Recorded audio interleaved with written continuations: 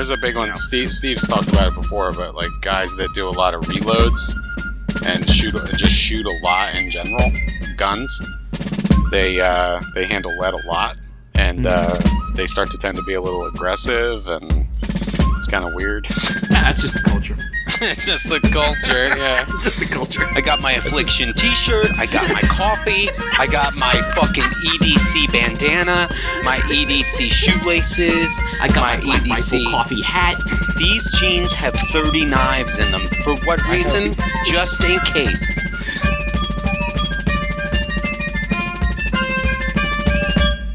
Welcome back to the Trilel Troika. This is Steve, along with the other Steve. Just gonna get this out of the way right now. I have a fucking migraine. And Ryan. Can you guys imagine if England put together an NFL team, came over here, and played like an all-pro American team in the Super Bowl, and it just ended as a draw? As an American, I would be incredibly fucking embarrassed. I'm very proud of our boys. Our boys. I'm proud of them for ending in a draw, especially that's like not really our sport. Like big air quotes there, our sport. Yeah. I'll take a tie. I'll take a 0-0 tie. My neighbor was up at like 4 o'clock this morning watching games. I was like, dude, you are like way too into this, man. They had I was going to say they had 2 European NFL teams. Some people be soccer in the UK. No, bro, he's like in his backyard. TV set up, not like at an obnoxiously high level. Yeah. High enough that like when I got up to use the bathroom, I heard it. And I was like, what the fuck is that? And I looked outside and like he's got the jersey on. He's watching. I'm like, oh my fucking God. You live near Steve? Oh, I'm just kidding. From 5 to 4, that's Steven time. You don't disturb me during that time. 5 a.m. to 4 p.m. How many hexagons are on a soccer ball? You have 5 seconds to answer. You can't answer? Get the fuck out of my backyard. 43. You're wrong. Get out. Do you know how many are there? No, that's why I don't care. All right, well, we're going to find out right now. This is called Learning with the Trilateral Troika. Let's just say who gets it first. Googling Siri, how many hexagons are on a soccer ball? Wait, 20. what? 20 and 12 pentagons cut from a sheet of artificial leather known as Rexine. Thanks, Siri. Wait a minute. 20 hexagons. What? Okay, so I just typed in Google how many hexagons are in a soccer ball, and I literally got like 6 different answers. Why do soccer balls have 32 panels? What? I guess because a soccer ball is not technically like round. Yeah, it's an amalgamation. It's of bumpy. Shapes. Bumpy. Much like the planet Earth, it is not actually, a perfect sphere. Yeah, Okay, but I guess we're like that's fine. ovoid, you know? And that's why it's the sport of the world. Speaking of ovoid shapes, who are we talking about? Today we're going to be talking about some historic political assassins in the United States. So I should say, 2 of them In Minecraft. are 2 attempted assassins. One of them was actually successful. Sirhan. Not him. Some more historic ones. He's not that niche people enough aren't for really Steve. unfamiliar with. He doesn't rate. He's also still alive. Yep. Well, Steve won't do it just because he's too well known. We will say though that we are official supporters of John Hinckley and his music career. We hope that he can find a venue to actually let him play. I follow I him on Twitter. support his music career. Yeah. Yeah. He was kind of funny on Twitter for a couple weeks when he first joined. I follow him, but he hasn't really done anything. Yeah. The first one we're going to talk about is one from the 1800s named Richard Warrens. Richard Warrens was born in England around 1800 or 1801. We're not entirely sure when he was born or where he was born in England, but we do know that his family emigrated to the United States when he was 12 years old, and they settled in Virginia near Washington, D.C. Nice. Throughout a lot of his like childhood and early adult years, he's apparently pretty average. Nothing really strange about him or his upbringing. And he had been described as relatives and acquaintances of his at his trial that he was a quote unquote relatively fine young boy who was reserved in his manner but industrious and of good moral habits. And so good moral habits. And just to clarify, we're talking about a guy who's going to attempt to assassinate somebody, right? Yes. Okay. You know, he's not gambling. You know, he's not dicing. He's not playing. No CeeLo in the park. He's not gallivanting with the ladies. He's a good, strong, moral character, man. Okay, he's not playing 9-pin out on the public yard. You know, he's a good standing boy. He's not looking at women's ankles. Ooh. Yes. They call that wankling. Scandalous. But it's believed that a lot of his sort of like future behavior was possibly influenced by his career, and that he was a house painter. In the way Frank, what's his name was? From The Irishman? Like he paints houses? I paint houses. Yeah. I heard you paint houses. That's actually a book, though. I read I read it. It was good. It wasn't? Okay. Yeah, it was much better than the movie. But it was the typical, like, you know, ex-mafia associate wank, you know? Yeah. He's just jerking off out into the I'm going to be honest. I didn't mind The Irishman as a movie. No, The Irishman was good. It was good, but it wasn't great. Yeah. It was hard to... the problem with that movie was that it came out 12 years after it was supposed to come out, and or like 10 years after it was supposed to come out, and all the actors were like significantly older, so they had to really de-age everybody. Yeah. That was the fucked up part. Forget what happened there. Scorsese like had some kind of deal, and they were doing something happened. I forget. But. What was the other mob movie that came out around the same time as like Casino and Goodfellas? There was another one that had like Joe Pesci in it. I'm not sure. I mean, there's Goodfellas, there's Casino, there's Bronx Tale. I'll think of it later on. I'm just gonna pop up and be like, "That's what it is." But I'm upset that I don't have like a list just on the tip of my tongue. I think you're thinking of A Bronx Tale, but he's not in that. Pesci's not in that. True. All right. So anyway, Richard Lawrence, Mr. Lawrence. It's believed that his profession as a house painter may have possibly caused his future behavior due to his exposure to toxic chemicals that was used in paint at that time in the 1800s, which included lead, antimony, chromates, sulfides, and barium, which may have caused him to become mentally ill by the time that he went into his 30s. And around that time, he began exhibiting what could be considered dissociative behavior and violent tendencies, especially towards his siblings. I'm going to put most of my eggs in the basket of lead with this one. Yeah, it doesn't affect every person in a really strong way, but it's like way over 75%. That, and if you have constant, it's not like you just were exposed to lead once or twice and, oh my God, you're going to be a psychopath. But like a chronic, constant exposure to lead will lead to a chronic, elevated lead level. The dose makes the poison. I mean, exactly. You're talking about the 1800s where everything was fucking lead. So there's a big one. Steve's talked about it before, but like guys that do a lot of reloads and shoot a lot in general, guns. They handle lead a lot, and they start to tend to be a little aggressive, and it's kind of weird. Nah, it's just the culture. It's just the culture, yeah. It's just the culture. I got my Affliction t-shirt, I got my coffee, I got my fucking EDC bandana, my EDC shoelaces, I got my Black Rifle coffee hat. These jeans have 30 knives in them. For what reason? Just in case. I have my Undertaker t-shirt. Commemorative The Line t-shirt. Yeah, I've got my Trail of Tears commemorative knife from Bud K. It's great. We're gonna be good. I got my lifted Dodge F-150 or my lifted Dodge 1500. Yeah. Oh my God, dude.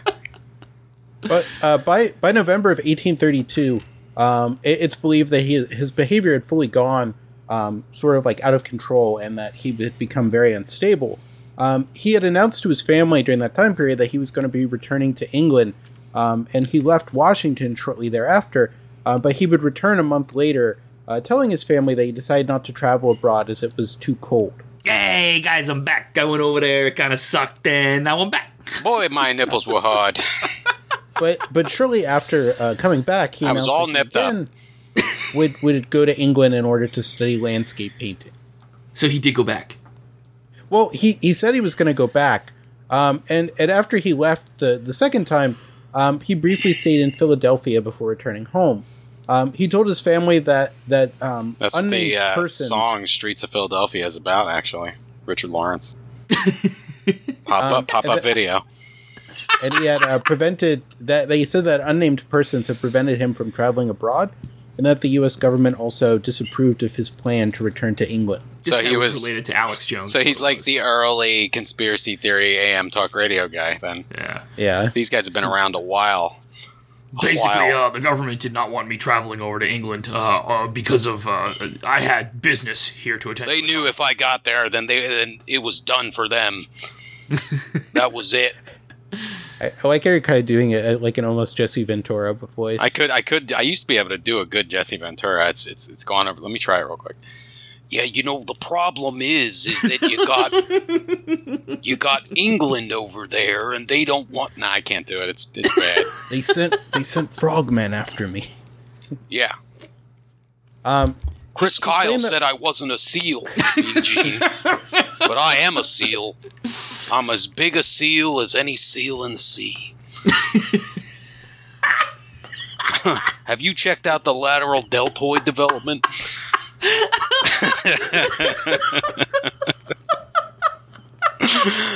I love Jesse Ventura, man. He's hilarious. He's phenomenal. If there's a respectable libertarian, he might be the only one. He was on Chris Jericho's podcast recently, and it was funny because he started going off about how if he was at the Capitol during January 6th, he would have just like killed like half the people there. I would have taken them all out. But Jericho's quiet the whole time because his wife was His wife was there. Yeah. He was there. He was the one who planted the bombs in the hoodie. Him and Marjorie Taylor Greene. Lawrence would claim that while he was in Philadelphia as well, that he had read several stories in the local newspaper that were critical of his plans to travel. What? And also of his that also spoke ill of his character. Streets of Philadelphia. Were the newspapers like reporting on news of a population of like 46 people, like that he was important enough to make the news? Oh, well, actually, we're keeping Mr. Lawrence here. We're not letting him leave. Like, Extra, read all about it. Local nut thinks he can't leave. Turns out this door's wide open. He doesn't even own a lock. Most of his like sort of things that he's been saying is most likely just due to his own personal delusion. Okay. Do we actually have a diagnosis for him? People have like gone back and like diagnosed him. Yeah, some mesothelioma, I believe. Like looking at him, yeah. He was in Camp Lejeune from the years 1954 to 1960. From 1754 to 18. He got the emails and he started to get worried, and that's how he got paranoid, and then it developed into schizophrenia, and there you go, He started hearing things, had a really bad case of tinnitus, also needed to sue 3M for the earplugs when he was at Camp Lejeune. That's right. He gave all his money to some Nigerian person, never gave it back. His Nigerian princess is waiting for him. Yep. But so he probably is like paranoid schizophrenia, maybe? Like with having, these delusions of like persecution where people are like trying to follow him around and like not allowing him to leave. Yeah. That's what it sounds like anyway.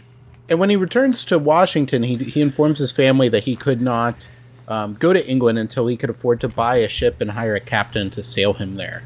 Hey, I'm back again. Let me borrow $50. I need a boat. And around that time, he also quits his... Making 75, I need to hire a captain too. I don't know how to sail. Uncle Richie's back. He's going through a tough time. This fucking deadbeat. I love your deadbeat boat neater voice. This is pretty good. Hey, I'm back Uncle Richie, again. I'm back. Hey, I need a new boat.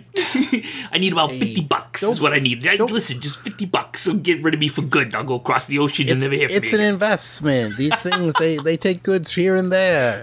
Look, you're gonna get it. Look at the exposure. You can put your company's name on the boat.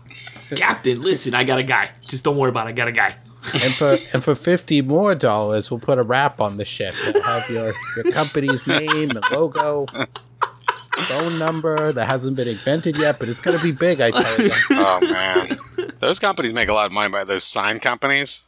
You know? Oh, yeah, they do. We did IT for one of them one time, and they were non-stop printing overpriced signs for everybody. It was just amazing. Yeah, shout out to Target Copy here in Gainesville. They do copy, printing, sign services. Dog, they do all the printing services for the University of Florida. Yeah. in Santa Fe for the materials. That's what my buddy's dad did for a really long time. He did them for the high school and the newspaper, one of the newspapers in town. That Target Copy is the shit. You man. get that. You get that contract. You're made in the shade, man. That's why Stringer Bell invested in a copy shop. You need a day of the jackal, motherfucker, to run this coffee shop. Not a rough and tumble brother like Slim. So back to our paranoid schizophrenic who just needs $50. I just need $50. So around that time, he also quits his job painting houses when he was questioned by his sister and brother-in-law, with whom he was living with at the time. He claimed to them that he did not need to work because he said the U.S. government owed him a large sum of money. He had come to believe that he was owed money because he was actually Richard III of England and owned 2 English estates. Oh no. Oh no. This guy He's definitely schizophrenic. He's all gone. And as part of his sort of delusion with the money, he became convinced that he was not receiving the money because then President Andrew Jackson had opposed the Second Bank of the United States because he wouldn't fund this national bank that he was not getting the money he was supposed to get, and he felt that if Andrew Jackson was no longer in office, that Vice President Martin Van Buren would establish a national bank and allow Congress to pay him the money for his English estate claims. So he was a Van B boy. Yeah, he was from way back. They're the nastiest SOBs on the east side. They're the meanest. He was the meanest president in history. Yeah. Martin Van Buren. I'm a Van B boy. Why don't you show us the sign? Yo, but my man had the best sideburns in the game. Dude, as a man who wears sideburns, I beg to differ. I have the best. Everyone who has sideburns feels they have the best sideburns. Around this time period as well, when he's beginning to come up with also, just to stop you there, Isaac Asimov had the best sideburns in history. Debate me. Let me see. He did. Refresh my memory. Yeah, look him up, also, dude. Yeah. Oh shit! Okay. When you see a man's sideburns and your first reaction is "oh shit," that means they got them sideburns. Yeah, Mr. Asimov, hats off to you, sir. You've got the fucking sideburns. He's got the donor area for 2 more Isaac Asimovs in his sideburns. Good God, that's nice, man. That was a nice fucking sideburn. That was huge. Oh, I just hurt my head by laughing. Good God. So as Lawrence is sort of going further and further into these delusions, he begins to dress more flamboyantly. He would normally dress somewhat conservatively and normal for the time, but he would grow out a mustache and begin buying expensive and flamboyant clothing that he would change 3 or 4 times a day. He grew a mustache. Scandalous. He would stand in the doorway of his home for hours at a time, and he would gaze out into the street at people passing by. There's an old man. There's a nefarious boy staring at me, Martha. What's nefarious about him? He's got a mustache. The children of the neighborhood would refer to him as King Richard, which pleased him because he didn't realize that they were making fun of him, and he thought that they actually knew that he was, King Richard III. See, I would have been on the spectrum too. Was he, or was he just crazy? I think he was just, he just severe. Because back then, chemical poisoning had made him. Back then, if you were ill. autistic or mentally, mentally challenged, then You're just different. They would call you. Yeah, that's King Henry. He also became very paranoid and hostile during this period. On one occasion, he threatened to kill a maid who he thought was laughing at him. Well, he's the king. I mean, you know. He also began verbally and physically abusing his family members, mainly his sister, over slights that he believed that she had made against him. Again, I say he is royalty and he's the king. He has every right to beat the shit out of his own family. Hey, yo, what'd you just say to me? Hey, you little son of a bitch, what'd you just say to me? Hey, You're gonna get the scepter. give me my candlestick. Well, in one notable instance, he threatened to hit his sister with a paperweight because he believed that she was talking badly about him. This guy's like a Joe Pesci. Was his paperweight like, you know, the royal orb? You know, like the orb with the cross on the top of it? Was it that? Yeah, it was the I forget what they're called. The holy hand grenade of Antioch. Yeah, the Antioch hand grenade, yeah. Worms Armageddon. And at his trial, this would all be this bizarre behavior was brought up by different witnesses, and several people also testified that he would have nonsensical conversations with himself, and that he would often have laughing and cursing fits. Yeah, my man was literally just mentally ill. So in the weeks leading up to his assassination attempt, Lawrence began observing Andrew Jackson's movements.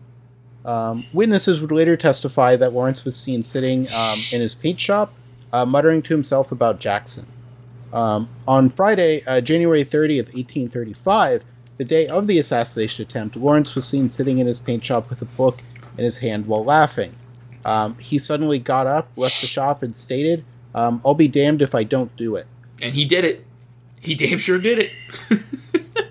So on that day, Jackson was attending the funeral of South Carolina Representative Warren R. Davis at the U.S. Capitol building. Lawrence originally planned to shoot Jackson as he entered the service, but he was unable to get close enough to Jackson in order to shoot him. So by the time Jackson left the funeral, Lawrence had found space near a pillar on the east portico where Jackson would pass. As Jackson walked by, Lawrence stepped out and fired his first pistol at Jackson's back, and it misfired. Lawrence quickly drew his second pistol, which also misfired. God damn, bro. It was not Andrew Jackson's time to go. You did 2 pistols misfired? Yeah. It was determined that the weapons that he had used, that they had not functioned properly due to the damp and humidity of the day. So the powder didn't like. So you have to remember these are like flintlock, like pistols. Yeah. Right. Jesus Christ. Lucky. Oh, yeah. Weapons have come a long way. Back then, like, you had a shot. Like, if somebody had you dead to rights with a gun, there's probably like a 30% chance you weren't dying. You know? Well, there's the Andrew Jackson famously killed a man in a duel who had shot him. That he had missed the first time, and then he got a second pistol and shot the guy because the guy had shot him. Wow. So Jackson notices this, and then he proceeds to beat Lawrence with his cane, and a crowd in the building, including the Davy Crockett, who at that time was the U.S. representative, eventually wrestle Lawrence into submission. They jumped this dude that was mentally ill? Well, yeah, Andrew Jackson beat somebody who was mentally ill with a cane? Canceled. I mean, you kind of have to. I mean, I know a story about someone who did that. You had to, because sometimes mentally ill people just lose their shit, you know? And this was what, like the late 1800s? What, they have morphine, and that's it? They didn't even know what was the wrong early with him. 1800s. That's the early 1800s. Yeah, they had like spirits Diesper or some shit, you know? Get the green spirits. All right. Just give him some more whiskey. Yeah. Ply him with whiskey, he'll relax. Lawrence would be brought to trial on April 11th, 1835. Also, let me pause real quick and go back. Did you say Davy Crockett? Like the Davy Crockett, like King of the Wild Frontier? Yeah, the Davy Crockett. Well, also beat his ass. Yeah. Okay. Man, this guy had a wild ride. This is kind of like a who's who of the day. Okay. So Lawrence was brought to trial on April 11th, 1835. The trial was held at the Washington, D.C. City Hall.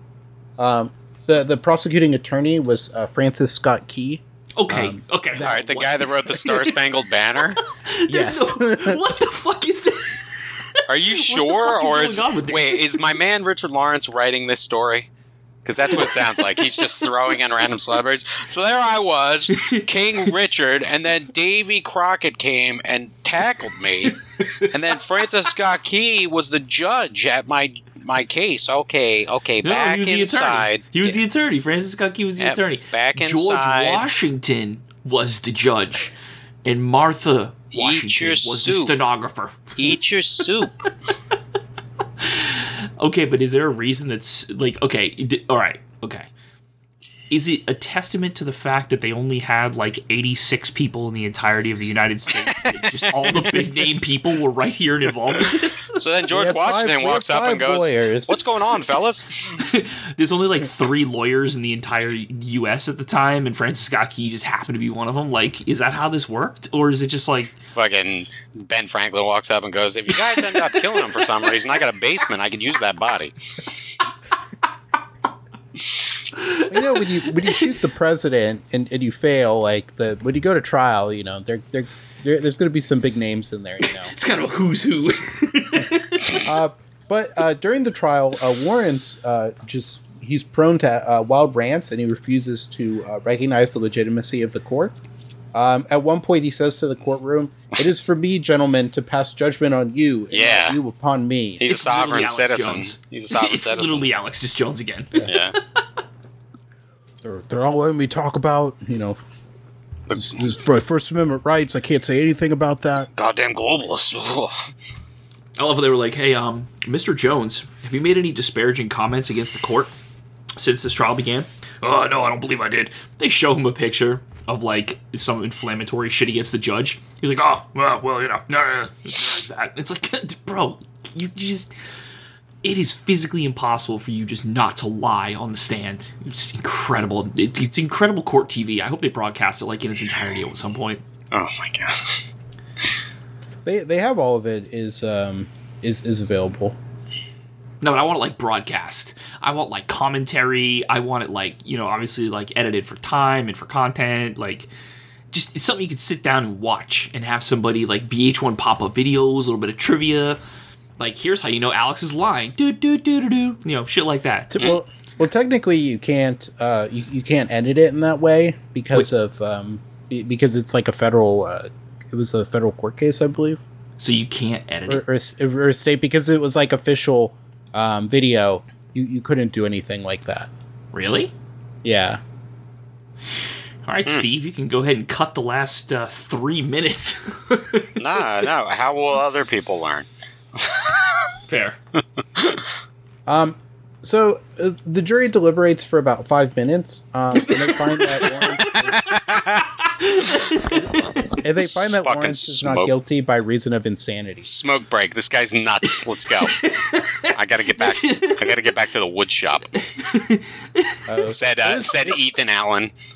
Yeah, they're probably all smoking during the trial. Oh, The jury foreman, Thomas Jefferson, acquits him. See, that's why they made better decisions back then, Steve. The bailiff, a young Abraham Lincoln. Yeah. I'll tell you what. Let me wrestle him, and I'll let you know whether it's good. This boy's weak. Send him to jail. In the years following his acquittal, Warrens would be held in several mental institutions and hospitals. In 1855, he was committed to the newly opened government hospital for the insane, which was later renamed St. Elizabeth's Hospital in Washington, D.C., where he would stay until his death on June 13th, 1861. So I have a dumb question. How does not guilty by reason of insanity work? If you go, because they're basically saying that at the time the crime was committed, you did not know the difference between right and wrong. After the fact, after you're committed to whatever kind of institution that they're going to commit you to, what happens if you demonstrate you're no longer quote-unquote crazy? Do they let you go? I'm not entirely sure. I think that depending on the crime and what it was, they might possibly send you to a regular prison. I don't think you just like. But you I don't were think you just found, get out like- scot free. No, but you would be found not guilty by reason of insanity. Yeah, and usually what that means is that you're sent to a mental institution instead of a prison to be like imprisoned. Which is just like one of the reasons why pleading not guilty That's what I'm saying. by They reason send of you there. insanity They is send not you there smart. because you were at the time of the crime was committed, and assumingly at the time of the trial, you were quote unquote insane, right?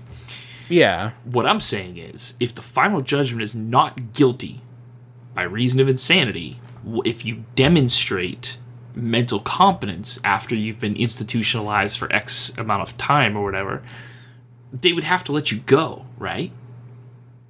I think they do, but it I guess it depends. I think a judge has to allow it. I don't think, after that point they're just like, well, you can go now. Because, I mean, obviously, everybody and their mom has tried the, hell, man, I was insane at the time. I didn't know. Ooh, I'm cuckoo. But, obviously, it's very hard to actually, get that kind of, attachment to your judgment of insanity. But, if you could do it, and that's how it works, okay, spend a year locked up in a mental institution and then just be like, all right, I'm good to go now, bye. Dude, you do. We've talked about this before. I don't care who you are. You do your best effort to not be convicted of things when you're in a court.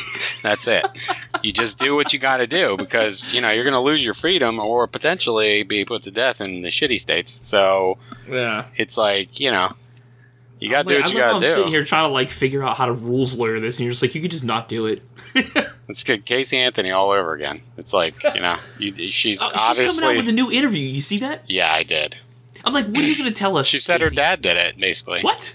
Yeah, she accuses her she dad. blamed- yeah. No. I don't know. We just need to find Zanny the nanny, and this is all going to clear it up. And Nanny. Listen, I don't even care. I want to see that hustler spread that she was going to do, or date. No, dude, you don't want to see that. No. Why not? She's fucking wasted old lady. Dude, she's literally 37, 38. She's been through the ringer. I'm not going to argue that. It's the local legend is that she got around a lot. I'm not judging her for it. I'm just saying. Yeah, we knew people who went to high school with her. Yeah. What high school did she go to? Did she go to university? I'm going to leave it there. I think so, and she also liked to go to the Buffalo Wild Wings. It's down the road from me. Because she, going by age and stuff like that, she and I would have graduated high school, very close to the same time. Yeah. Very close. Yeah. Yeah, so I mean, it's kind of funny thinking the nonsense I used to get up to back then that I could have potentially crossed paths with this woman. Oh, yeah. Absolutely. Anyway. And like with most political assassinations, there was speculation that Lawrence was part of a conspiracy against Jackson. While nobody denied, that Lawrence had acted on his own, some people, including Jackson, believe that he might have been supported in or put up to carrying out the assassination attempt by some of his enemies. And for instance, then U.S. Senator John C. Calhoun, who was Jackson's former vice president, made a statement on the Senate floor that he was not connected to the attack. Regardless of this, Jackson did believe that Calhoun may have been involved in the attempt. Did John C. Calhoun make a completely unprompted, I did not have anything to do with that attack speech? Because that's very guilty. You guys heard Well, I about think this thing? It wasn't me. I think it's because Jackson had already been, talking about it. So you just I just want to put out, and for the record, I had nothing to do with this. This I did not attempt to partake in a conspiracy to assassinate the president t-shirt is answering a lot of questions that I'm getting asked. He also believed that a former friend and supporter, Senator George Poindexter of Mississippi, who was feeling hot at the time, would have possibly been involved in it because he had used Lawrence to do some house painting a few months before the attempt. Because Poindexter was unable to convince his supporters of Mississippi that he was not involved in the plot against Jackson, he was eventually defeated in his bid for re-election. But there's no actual evidence that he was connected in Lawrence. or that Lawrence was connected to Calhoun in any sort of way that would mean that, there was a plot to kill Jackson, and that he was just like a guy that was in Washington, D.C., who was crazy, occasionally painted houses, and then tried to kill the president. Jeez. Amazing. Now, the next one we're going to talk about, he actually was successful, though it's debatable, if his attempt was what killed the president, or if it was the doctors that killed the president. Yeah, are we talking about Lincoln? They nipped his liver. We're actually talking about Charles J. Guiteau. Sorry, what? So Charles Guiteau was born on September 8th, 1841. He was born in Freeport, Illinois, the fourth of 6 children. And his father was Luther Wilson Guiteau, and his family moved to Ulau, Wisconsin, near current-day Grafton, Wisconsin, in 1850, and lived there until 1855 when his mother died. Soon after, Guiteau and his father would move back to Freeport. Guiteau would inherit around, at that time, $1,000 US, the equivalent to $30,000 in today's money, from his grandfather as a young man, and he would go to Ann Arbor, Michigan, to attend the University of Michigan. That's a lot of Guiteau. Yeah, bro. But also, I see what you did there. Also, he's going to go to University of Michigan, and it's going to cost him a total of 46 cents. $6. It'll be $6 every year. Are you serious? It's so expensive. Bro, we're breaking the bank here. This loan crisis is getting out of hand. Yeah, seriously. Man can't even pay out of pocket to go to school. So, due to not being a very good student, he failed the entrance examinations. Womp womp. You mean I gotta pay $6 again? What the fuck? He would begin cramming in French and algebra at Ann Arbor High School, while receiving numerous letters from his father about his progress, but he would quit before completing the program. Wait a minute. He was trying to get into University of Michigan before he even went to high school? Well, because back at that time, they don't really have, they do kind of have public education, but it's not like a lot of people don't attend high school. But isn't that kind of what gets you ready for college? Yeah, but I think it was just that he wasn't, that he thought he was ready. He was going to try to, get ahead. Okay. He was one of those assholes who just tried to test out and it didn't work. Yeah, it's not as codified back then as it is today. Today, actually, you can take the MCATs without ever doing. Is it the MCAT? No, there's a certain test you can take to be a doctor, and you don't ever have to go to med school, but you have to pass the test and then obviously jump through a couple more hoops. But it's like, wait, you can do what? You just skip the line. Yeah, basically. I read this last week. I'm good. In June of 1850 or 1860, he would join the Oneida community. Okay. Which was a utopian religious sect in Oneida, New York, and that his father had some close affiliations with. I'm familiar with the Ore-Ida community, which they're really into crinkle fries. I really thought that's what he said at first was the Ore-Ida community, and I was like, okay, they do a lot of potatoes, heard. According to that Guiteau, like many of the followers of the Oneida community, that he worshipped the group's leader, John Humphrey Noyes, once writing that he had, quote unquote, perfect, entire, and absolute confidence in him in all things. The Oneida community was a perfectionist religion, or a religious communal society, which was founded by the aforementioned John Humphrey Noyes and his followers in 1848 near Oneida, New York. The community believed that Jesus had already returned in 70 AD, and that made it possible for them to bring about Jesus's millennial kingdom themselves and be free of sin and perfect themselves in this world and not just in heaven, which is a sort of belief called perfectionism. Here we go. They also practiced communalism in the sense that all property and possessions were communally owned. They also had group marriage, And they also practiced what was called male sexual continence, which essentially like They're not fucking. busting. It's edging, is what it is. Yeah, it's edging because they believe, like a lot of like right wing weirdos on the internet, that like if you ejaculate, it like takes away your spirit. Yeah, you spill your jang. To quote the Taoists. And they also practice what was called mutual criticism, where you could be critical of like other members of the group, like sort of like publicly shame them. This has a very, very Scientology? no. It's got Scientology.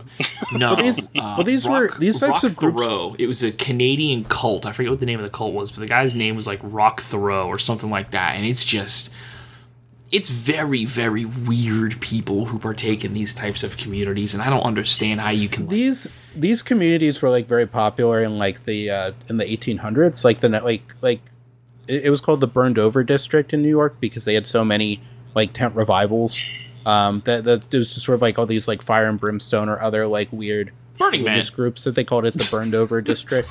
Burning Man, okay. Like spiritualism comes out of there, like the people who believe that they could talk with ghosts, and you have these sort of like weird religious communities. So the community originally had 87 members and would grow to 172 by February of 1850. They would have 208 by 1852 and 306 by 1878. There were also smaller Noisian communities in Wallingford, Connecticut, Newark, New Jersey, and Putney and Cambridge, Vermont. Those branches were closed in 1854, except for the Wallingford branch, which operated until an 1878 tornado destroyed it. The Great Tornado of 1878. The Oneida community eventually dissolved in 1881, converting itself to a joint stock company. This eventually became the silverware company Oneida Limited. Which is one of like the things from these like communities is that like they used to make a lot of handicrafts, like for instance the Shakers. Yeah, they made furniture in Florida. Yeah. Mm-hmm. And while none of these these groups survived, mainly because a lot of them the Shakers still exist. Well, the people who do the Shaker stuff exist, but not the actual like religious believers, because they didn't practice sex. Or they believed that for instance, like ejaculating was bad, so they never had children, which is why a lot of these sects sort of like died out. Is because if you're a sect that practices that type of thing, it's hard to bring in new members unless you're literally like bringing in new people. Imagine willingly joining such a repressive community. Jesus, we're not going to have sex, and this is definitely an excellent. The title of this episode is going to be like, "Imagine not coming." Well, the thing is that while the Oneida community, for instance, I believe the Shakers were like full on abstinence. But the thing was, it was the Shakers were full on abstinence, and the Movers were the opposite. The Movers, because you had the Movers and the Shakers, and the Movers, those guys, they were fucking constantly in public. Fucking Francis Scott Key was tackling people and trying to get them to stop. It was bad. It was fucking bad, man. I'm telling you. Davy Crockett and Willie Nelson were drop kicking motherfuckers. It was crazy. But the Movers, you don't hear a lot about them because they had a lot of babies, so they're very powerful, Wait, I thought real hitters, the Movers. Yeah, they're big hitters. The Shakers didn't have any kids because they were just always holding it in. They were red faced in the barn, just holding it in. A bunch of incels. Because they would have... No, that's Volcel, by the way. Yeah, excuse me, Volcels. Excuse me, let me not... it's not involuntary unless you count, like, you saying, Jesus won't let me come, It's like, there you go. Is the United... That's what I'm going to name the episode. Jesus won't let us come. Shit. The United community did have sex because they did have this sort of like group marriage. But generally what happened is that some members were not as like accepted as other ones. And Guiteau was one of them. And during his 5 years in the group, his nickname became among members of the group Charles Get Out. I like it. Jesus Christ. Charles Get Out. He left the community twice. And that is where Jordan Peele got the name for his popular movie. He was the first time he left, he went to Hoboken, New Jersey, and he attempted to start a newspaper about the Oneida religion called the Daily Theocrat. You say attempted. The Daily Theocrat. Yeah, and the paper would fail, and he would return to Oneida. Charles, get out. He would return to Oneida, New York, but would leave a second time in order to file lawsuits against Noyes. Charles, get out again. in which he demanded payment for the work he had supposedly performed on behalf of the community. What? What did he do? Like, for the community? Well, like, trying to start the newspaper and just, like, saying, like... He failed. Like, you know, He fucking failed. What was he trying to get paid for? You failed, bro. Yeah, but you're going to notice a little something about Guiteau is that he thinks he's owed a lot for very little. Oh, God. Okay. So his Guiteau's father is, like, embarrassed by this because he's a friend of Noyes. And he writes letters in support of Noyes, who considered the younger Charles Guiteau to be irresponsible and insane. We think he was adopted. He's not mine. Guiteau would work as a clerk at a Chicago law firm, and he would pass a cursory examination to attain admission to the bar. He was not successful as a lawyer. This guy's sober. Let him in. He can get a drink. Yeah, he argued only one case in court, and the bulk of his business was done in bill collecting. In 1869, he met and married a librarian named Annie Bunn. Oh no, not a librarian. And she would later detail his dishonest behavior, describing how he would keep disproportionate amounts from his collections and rarely give the money to his clients. So he was a scumbag. Yeah. He was part of the course then. SCUMBAIG, scumbag. He was. In 1872, Guiteau and his wife would move to New York City, one step ahead of bill collectors and dissatisfied clients who were after him for the money he owed them. He is a bill collector. Was he trying to collect on himself?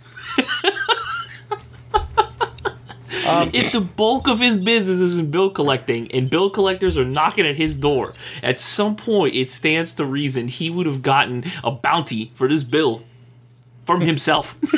He tried to buy his own debt, but you can't do that. So. Well, you can. You just have to have an appropriate number of shell companies.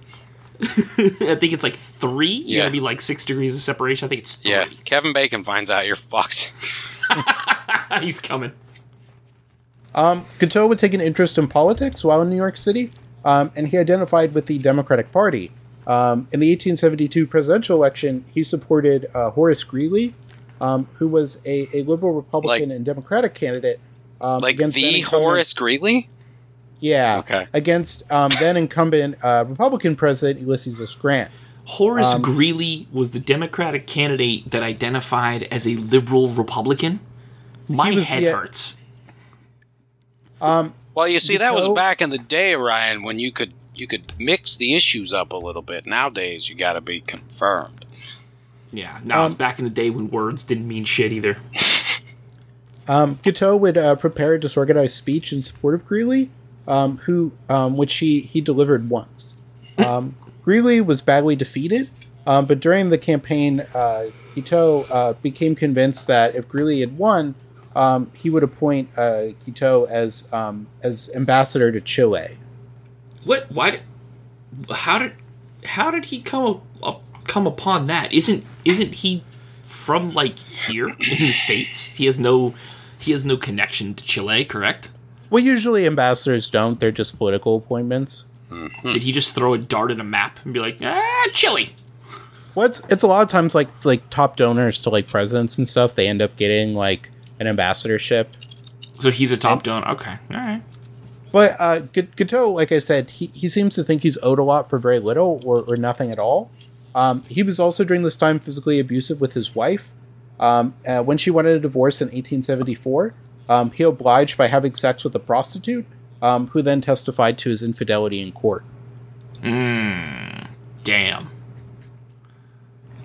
So Guiteau also sort of looked to religion as another way to sort of find success, and he published a book on the subject called The Truth, which was almost entirely plagiarized from the works of Noyes. So he's just copying. Zero originality. So by 1875, Guiteau's father had become convinced that his son had become possessed by Satan. And on the other end, Guiteau himself had become increasingly convinced that his actions were divinely inspired, and that his destiny was to, quote-unquote, preach a new gospel like Paul the Apostle. Me too. Oh, God. Delusions of fucking religious grandeur. Me too. But when I take my meds, I don't feel like doing it anymore. Well, you know, the dog told me it was my goal, so... All right. All right, Davey. He would wander from town to town lecturing to anyone who'd listen to him. Charles, get out. And on December of 1877, he gave a lecture at the Congregational Church in Washington, D.C. Guiteau would spend the first... Is that a church we're supposed to know about? No, it's just saying that he actually did speak at a church. Okay. They're Protestant, generally. Well, like sure when you it's walk probably, around D.C., there's like a whole bunch of old like buildings and churches and stuff, so... If you're asking, a congregational church is a Protestant church, just so you know. Got it. Okay. Guiteau would spend the first half of 1880 in Boston, which he left owing money and under suspicion of theft. Bro, they ran his ass the fuck out of town. On June 11th, 1880, he was a passenger on the SS Stonington when it collided with the SS Narragansett at night in a heavy fog near the mouth of the Connecticut River. Stonington was able to return to port, but Narragansett burned to the waterline and sank with significant loss of life. Although none of his fellow passengers on the Stonington were injured, the incident left Guiteau believing that he had been spared to serve a higher purpose. They let me go. Literally nobody on his ship has any injuries at all, and he's just like, I've been spared. I'm blessed. God's plan. Clearly, this is the Lord's God's work. Yeah, God's plan. God's plan. Guiteau would again become interested in politics, and during the 1880 presidential campaign, the Republican Party had been split between two factions. One was called the Stalwarts, which were led by Roscoe Conkling. Roscoe P. Coltrane. And they wanted to have Ulysses S. Grant run for a third term, and the other group was called the Half-Breeds, who supported James G. Blaine. Whoa. That's a slur, sir. Yeah, what's up? The fuck is that shit? That was back then, when like racism and like ethnicism was more casual. I feel like I feel like to even say that faction, not even surprised it's a Republican Party, to even say that faction's name is just like, I feel dirty, but I also need like one of those like censorship bleeps when I say it. I'm reading like Boswell's Life of Johnson, which is about Samuel Johnson. He's that old guy in the wig that makes like the concerned face. You've probably seen memes of him online. Yeah. And it's interesting. He's like widely considered one of the greatest writers of that, of England ever. And it's an interesting book. But like one of the things is Boswell's a Scotsman, and Johnson thinks Scots are like lower than dirt, and he just shits on Scottish people the whole fucking time. That's probably because he's British. Right. But my point is like it's completely like casual, and Boswell just kind of like lets it go and just takes it as stride. Well, they were referred to as the Half-Breeds because it was a name given to them by the Stalwarts because they only considered them to be only half Republican because the Stalwarts were in favor of like political machines and the spoils system, which is essentially that if you won an election, you could give all your friends jobs. And the Half-Breeds were opposed to it. This shit is so fucking crooked. It's not even funny. Nothing has changed. Racists, and they want to give each other jobs and influence peddling. Nothing has changed. Listen, I like how Steve tried to like soften the blow of like the name Half-Breeds. No, I only called them next to like half Republicans. I'm like, what the fuck? Yeah, so that's what that was the name that their opponents gave them to refer them to only being half Republican. Right, but because it's like they didn't want to use like the spoils system. Yeah, but like when you say it like that, like Half-Breeds, you know the context in which you're using it is supposed to be derogatory and a slur. So Guiteau would support the Stalwarts, and he wrote a speech in support of Grant called Grant Against Hancock, which he would later revise to Garfield Against Hancock after Garfield, not affiliated with either faction, won the Republican nomination. Yeah. Ultimately, Guiteau changed a little from the text of his speech and just switched around Grant's name to Garfield's. It's believed that the speech was delivered at most twice, and printed copies were passed out to members of the Republican National Committee at their summer 1880 meeting in New York. But Guiteau believed himself that he was largely responsible for Garfield's victory over Democratic candidate Winfield Scott Hancock in the November election. He passed it out at the RNC. He insisted that he should be given a consulship for his believed assistance to Garfield. First, he asked for the consulship of Vienna, but then he decided he would rather have one that was in Paris. Guiteau's, wow, pick of the litter there, huh? Guiteau's personal request to Garfield and his cabinet, as one of the job seekers who would line up every day to see them in person, were continually rejected, as were his numerous letters. Because back in those days, like, you could literally go see the president. So, like, if you wanted to go, like, see, like, President James Garfield and ask him for a job, like, you just got in a line and then you eventually got to, like, meet him and see him. If you've seen the movie, like, Lincoln, like, there's a part, like, in the movie where he has, like, people come and, like one guy is, like, I think he's, like, a postmaster or something, and he's, like, complaining about, like, how things are being done in his county and trying to get Lincoln to fix it. Like, like, you could literally do that back then. That's, oh god, the idea of that's wild, but okay. I mean, I'll buy it. So at the early days of Garfield's administration, which began in March of 1881, Guiteau was still living in Washington, D.C., although he was destitute and he was forced to sneak between rooming houses without paying for his lodgings and meals, and he would walk around the cold, snowy city in his threadbare suit without a coat, hat, or boots.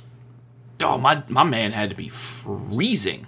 What? During the day, he would stay in hotel lobbies, reading discarded newspapers to keep track of the schedules of Garfield and his cabinet, and making use of the hotel's complimentary stationery to write letters to them, pressing his claims for the consulships that he wanted. In the spring of that year, Guiteau, who was still living in Washington, and on May 14th, 1881, he once more encountered Blaine, then Secretary of State, inquiring about his appointment to a consulship. Blaine finally snapped at him and said, "Never speak to me again on the Paris consulship as long as you live." Wow. Oh, shit. He went right after him. Because this is just, I'm sure he got annoyed with him because it's just like the local crank who's coming every day asking for this thing, and they're like, no. Get him the fuck out. Guiteau considered himself to be a loyal member of the Republican Party and a member of the stalwart faction, and he convinced himself that his work for the party had been critical to Garfield winning the election, as I said earlier. So he begins to become convinced that Garfield is going to destroy the Republican Party by scraping the patronage system. Scraping the bottom of the lasagna dish. I had to do it. I was waiting for the right time. There he was also a noted supporter of Nermal.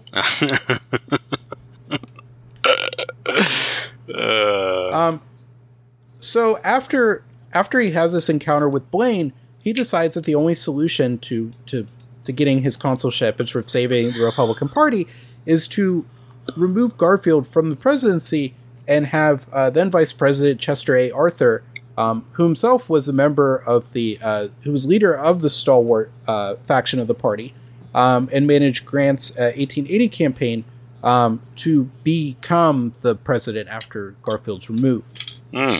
Because he believed that because, this guy was a member of the faction that he was in, that Garfield would, or that once Garfield's out of the way, Chester A. Arthur would give him what he wanted. Yeah, this guy is wildly off base, but okay. So Guiteau, he sort of thinks about, like, how am I going to kill the president? And his first thing that he thinks of is that, one, he can't kill Garfield with a knife because he states, Garfield would have crushed the life out of me with a single blow of his fist. I just want to point out how hilarious it is that knife is even a thing that he considers to kill the president of the United States. This is clearly in the days before the Secret Service. Can you imagine going after a president with a knife? Bro, you get aerated within 100 feet of him. Well, they do have a Secret Service during this time period. Really? But they're not like they're not like today's Secret Service. I mean, probably do. They definitely do as much drinking and whoring, but Yeah. Also, in this time, I'm sure they're doing mostly chasing of counterfeit money anyway, which is kind of what the Secret Service does, being that it's a department of the Treasury, which always blows my mind, but okay. So he settles that he's going to use a gun to kill the president, and he felt that God had told him to kill the president, and that he also felt that such an act would not be an assassination, but it would actually be a quote unquote removal. And like I said, he also believed that he needed to kill Garfield in order to save the Republican Party.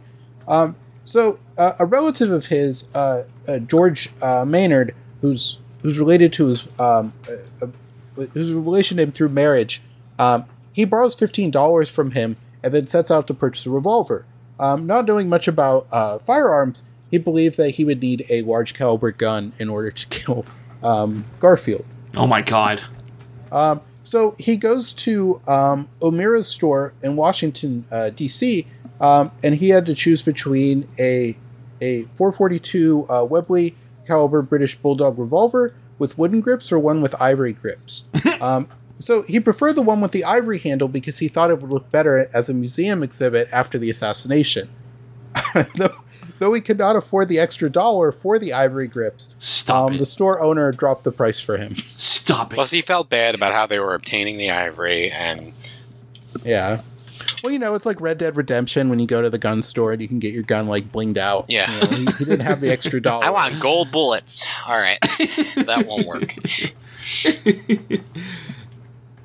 So he would spend the next few weeks doing target practice. The recoil, though, from the revolver, he found it difficult to use because it would knock him over the first time he fired it. Yeah, and he was well known for having baby hands. Well, I'm sure he was also pretty weak physically, because remember, he's pretty much homeless. Ah, okay. Thanks for making me feel bad about that. I appreciate it. Yeah, Steve, you should feel bad about the man who killed a president. Well, I really mean, feel like you the know. gun store should have been like, "Oh, you're trying to kill a big human? Here, you should use this elephant gun and just watch him." This is fire a that punt the gun. first You're time." going to need an extra man to hold the barrel, but Here's a you're tripod. not going to miss. Here's a tripod for the gun. This Just is a tripod. That looks like your friend Larry. Yeah, Larry the tripod. There's no chance I'm gonna miss. Nah, you're gonna hit him and every one of the 37 people behind him. You're fine. Yeah. The spread Now of remember, this thing is the outrageous. first rule of punt gun is anything behind it is dead, and anything in front of it is dead. After his assassination, after his use of the gun in the assassination, it was recovered and photographed by the Smithsonian sometime in the early 20th century, but it's since been lost. Wait, if they recovered the gun, they lost the gun? Yeah, it was being held in the Smithsonian, and somehow it just like disappeared from the collection. Nicolas Cage. Yeah.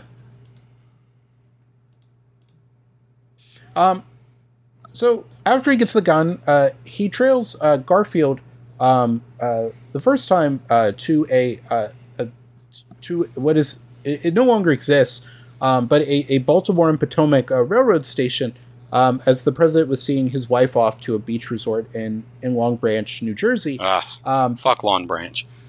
But Guiteau decided to postpone his plan because Garfield's wife, Lucretia, was in poor health, and Guiteau did not want to upset her. Long Branch beat our high school in football, and I have not forgiven them in 20 years. Bastards. Well, they're up North Jersey. It's like Southern football, big teams and the whole town thing. People get recruited out of there. So after this, he gets a newspaper on July 2nd, 1881, that has the president's schedule in it. So he lays in wait for Garfield at the railroad station, getting his shoe shined, pacing and engaging a cab to take him to the station later. As Garfield enters the station, looking forward to joining his wife in Long Branch, Guiteau steps forward and shoots Garfield twice from behind, the second shot piercing his first lumbar vertebrae, but missing the spinal cord. As he surrenders to authorities, Guiteau yells out, "I am a stalwart of the stalwarts. Arthur is president now." So after a long So he battle just with full on, we're the sticky bandits, and then just leaves. Well, as he's like caught. Oh, he's caught. Okay. Yeah. With the wet bandits. So after he fights with some infections, which are possibly caused by the doctors poking and probing the wound with unwashed hands and non-sterilized instruments, Garfield dies on September 19th, 11 weeks after being shot. Oh, that's horrific, especially knowing what medical care was back in the 1800s. Like, you lived for 11 weeks? Bro, you're just... Oh, God. That had to be the most painful 11 weeks of your life right there. So modern doctors who are familiar with the case, they believe that Garfield could have easily recovered from his wounds with sterile medical care, which again was not common at that time in the United States. While one doctor, Candace Millard, argues that Garfield would have survived Guiteau's bullet wound if the doctors had simply left him alone. Like if nothing had been done, he probably would have survived. Yeah, he would have lived, but if you look at a picture of like what the actual bullet trajectory was, he was going to lose his spleen. Like, they absolutely had to at least take care of it, taking his spleen out. Yeah, he would have lived significantly longer had they not been fucking with him with, like, you know, unsterile tools and fingers and everything else. Like, they were, like, smoking a fucking Camel cigarette and ashing it into his fucking wound, thinking it's gonna, like, help somehow, but, like, eventually that spleen is gonna come out. Garfield's biographer, Alan Peskin... Wait, ashing into a wound? That doesn't work? Yeah. I thought that worked. Oh, and listen, as a side note, 100% serious, if you are ever shot or if you ever have that kind of wound that's circular and you're bleeding real bad, please do not put a tampon into the fucking wound. Oh it is my not God. going to help. No. It is such a bad idea. No, is that a thing you've had to, like, remove before? If you don't really think too deep into it, putting a tampon into a bullet wound sounds like an effective solution. Sounds like it's going to soak the blood up. But the problem is tampons are designed to soak something up that should not be staying soaked in up. your body. Yeah. You know what I'm saying? Yeah, it doesn't make sense. You want the blood there because it's what carries the white blood cells. And, that makes sense. Yeah. So his biographer, Alan Peskin, argues that that medical malpractice did not contribute to Garfield's death, and he says that the inevitable infection and blood poisoning from the deep bullet wound would have caused multiple organs to fail, and also the spinal bone fragmentation would have killed him eventually. Not necessarily, man. I've met quite a few people in my time that have bullets in them. They're fine. Yeah, they're often, like, inoperable, right? Yeah, professor, they'll just see them on X-ray and they're just like, yeah, we're not fucking with that. Okay. Like, literally, the doctors tell them it's in there, we're not fucking with it, it's too close to XYZ organ, just leave it alone, it's fine. A professor, Rutko, of the University of Medicine and Dentistry of New Jersey has argued that that starvation may have also played a role. That's where my brother went. Because he said, Garfield had such a non-lethal wound in today's world, he would have gone home in a matter of 2 to 3 days. Shout out to our number one fan. And this is mainly because, you know, as like with the medical, like they weren't feeding him because they believed, you know, it would help his recovery. Oh my fucking God. Oh my God. Oh my God. So the conventional narrative around his post-shooting medical condition was also challenged in a 2013 article of the American Journal of Surgery written by Theodore Pappas and Shahrazad Joharifarz. Scheherazade? And this goes back to what you said too, Ryan, in that they say that that Garfield died from a late rupture of a splenic artery, a pseudoaneurysm, which developed secondary to the path of the bullet adjacent to the splenic artery. Hey, I kind of know what I'm talking about every now and then. They also argued that sepsis was actually caused by post-traumatic acute calculus plexitis. And they said based on the autopsy report, the authors speculate that his gallbladder subsequently ruptured, leading to the development of a large bile-containing abscess adjacent to the gallbladder. I don't know about you guys. Did you mean cholecystitis? Is that what you meant to say? Acute acalculus. Did you mean to say cholecystitis? Yes. Okay. Yeah. Okay. Because for a minute I was like, "What word was that?" And then I heard you say gallbladder, and I was like, "Ah." I just want to make sure. They suggest that that this is what caused the septic decline in Garfield's condition. That was visible starting from July 23rd, 1881. So after Garfield dies, Guiteau is officially charged with murder. He's formally indicted on October 14th, 1881, on the charge of murder, which had previously only been attempted murder after his arrest. Guiteau pleads not guilty to the charge. What happens? Okay, another legal question here. They arrest him for attempted murder. They sentence him to, like, 20 years, right? Like, basically life in prison back in those days. 20 years, right? And then after that, the president dies. Do they retroactively go back and be like, nah, come here, now we're going to hit you for murder? Or is that over and done with? I think they were waiting to see. I think it's the reason why that, he wasn't charged quickly. And I also don't know how, like, fast the court system moved back then. Okay. But I'm imagining they're sort of keeping him to see what happens. Very fastly. I'm about to say the court system could not have been that slow, again, with a population of fucking 89 people and like 4 of them are in jail. I don't see the court system being tied up. Oh, man. Now, we couldn't actually get a jury because the 11 people who live in this county, they were actually busy, so we had to wait. We had to find a date that worked. We couldn't for get a everybody. jury because everyone who works in the courthouse lives in the town, and that's it. Also, the one person eligible for the jury, James Garfield, is in the hospital right now. Yeah. People just get away with murder all the time because it's like that one county, and I think it's Wyoming, where there's a county in Wyoming where you actually, like, if you commit a crime there, you actually can't stand a jury trial because there are not enough people to get like a pool for a jury. Right, they have to go like real? they have to go like across town or some shit. Oh, okay. Because there's because like the population of the county, because it's technically in the like within Yellowstone. Yeah. There's like the population's like 0 or something like that. Okay, but they're still gonna they will get you on a jury trial if they have to. Yeah. Right? Okay, I thought you were giving me a life hack on where to commit crime. No, they'll still get you. Go right here. I'm gonna just defer to Steve's advice of just don't do it. Now I'm gonna go over to Emmett's to get Emmett. Well, technically, it's like that legal issue with the where like in Yellowstone, there's like a 200 like square foot place where you could theoretically commit a crime and not, because there's no laws there technically, but you can't really do anything that's premeditated because technically you're still guilty of it and you'd be tried at where you originally thought it up if that could be proven. What?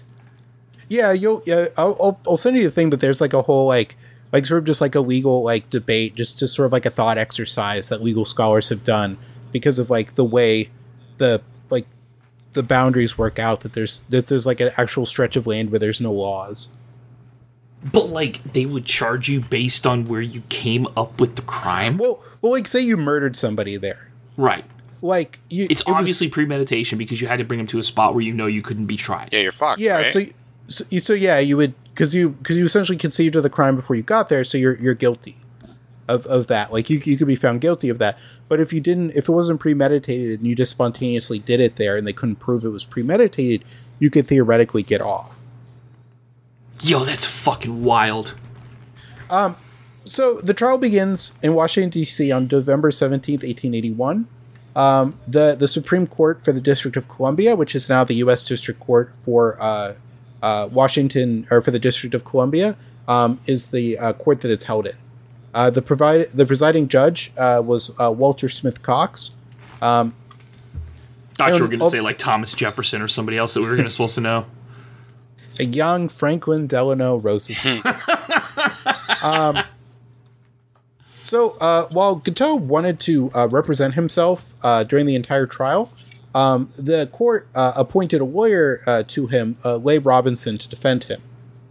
In less than a week of the trial, though, Robinson retired from the case, and George Scoville then became the lead counsel for the defense. Are we talking about like George Scoville of the Scoville heat scale for peppers? Yes.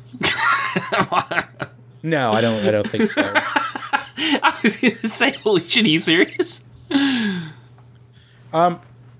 So, although Scoville's legal experience mainly lay in land title examination, he had married Guiteau's sister and felt obligated to defend him in court when no one else would.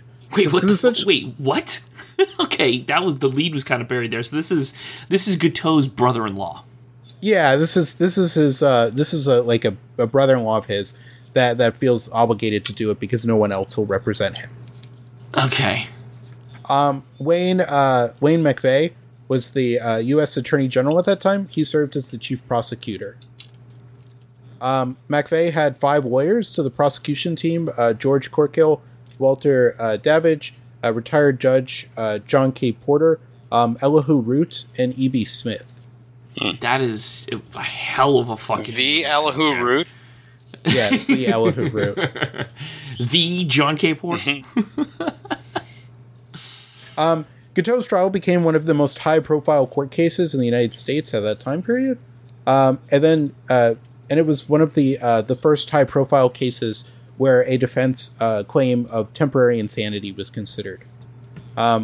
Though Guiteau would insist that while he had been legally insane at the time of the shooting, because he claimed God had taken away his free will, he was not really medically insane, which was one of the major causes of the rifts between him and his defense lawyer. I just looked this guy up, and he's got that Rasputin stare going. I think he's a little crazier than he lives on. A little bit, a couple fries short of a Happy Meal? Yeah. He's got those eyes just like, staring out into the weird metaverse of Alex Jones theories. The globalists. The globalists exist at the exact same time as the other globalists in the Trilateral Commission, and yeah. Okay, buddy. Did I tell you about the 2 English estates that I own? Yeah. And the judge gave the jury instructions based on what's called the M'Naughton rule. Fuck your M'Naughton rule. The government owes me money, goddammit. Pay me my money. and this is a variant from the 1840s for jury instruction in a criminal case where the defense of insanity is being used. Well, I believe what they say is I'm M'Naughton guilty. That's what they say. That every man is to be presumed to be sane, and that to establish a defense on the grounds I'm of M'Naughton insanity, crazy. It must be clearly proved that, at the time of the committing of the act, the party accused was laboring under such a defect of reason from disease of the mind as not to know the nature and quality of the act he was doing, or if he did know, that he did not know he was doing what was wrong. I can't even imagine how high the bar is to clear to prove that. I mean, I've definitely been so angry that I can't believe I just did the thing I did, So yeah, but I mean, like, imagine having to prove that. Yeah, I mean, I don't know if you can, and then still, it's like entrapment. You're still guilty, right? I mean, it's like entrapment. The bar is so just phenomenally high to clear to actually get off because of entrapment. I just can't imagine how high that bar is to clear for temporary insanity. I would say under even like sort of like a modern definition, it's pretty hard to clear because like Sirhan, who was like very clearly a mentally disturbed person, was like went to jail. So the defense hires a leading alienist at the time. An alienist is sort of like an antiquated term for a psychiatrist or psychologist who specializes in determining the sanity of a patient for legal purposes. And now this is considered within the field of modern forensic psychology. Okay. So they hired this alienist named Edward Charles Spitzka. Spitzka, during the trial, states that it was clear, quote unquote, Guiteau was not only now insane, but that he was never anything else. Spitzka sounds like the name of like a dog's name. Come here, Spitzka. He sounds like an NFL color commentator. Yeah, Mike Spitzka. Mike Spitzka and Ralph Lawrence here to discuss William Henry Harrison and Davy Crockett's new game, Space Invaders. No, it's the Davy Crockett and Andrew Jackson new UFC game for PlayStation 1. He used the light pen a lot to illustrate his points. And he also, on the stand, testified that he had no doubt that Guiteau was both insane and a quote-unquote moral monstrosity. He came to the conclusion that Guiteau had, quote-unquote, the insane manner that he'd observed often in asylums, and adding that Guiteau was a quote-unquote morbid egotist. with a tendency to misinterpret the real affairs of life. That's a nice way of saying crazy. God damn, if that isn't the nicest way of saying crazy. Right. He also has a tendency to misinterpret the regular affairs of life. That's all. Yeah, he's just a little bit confused. That's it. It's very confusing. He also stated he believed that he suffered from a congenital malformation of the brain, which caused his insanity. I have one of those, but that doesn't make me crazy. Corkale, who was one of DC's district attorneys and on the prosecuting team, summed up the prosecution's opinion of Guiteau's insanity defense in a pre-trial press statement that was also mirrored in public opinion at the time. They stated, "He's no more insane than I am. There's nothing of the mad about Guiteau. He's a cool, calculating blackguard, a polished ruffian, who has gradually prepared himself to pose in the way before the world. He was a deadbeat, pure and simple. Finally, he got tired of the monotony of deadbeating. He wanted excitement of some other kind. I'm a not and notoriety, deadbeating. and he got it." I'm a not and deadbeaten. Sorry, that was a really good joke. Guiteau would become. By the way, can we media give a shout out to the word blackguard? Like, that's such a cool word.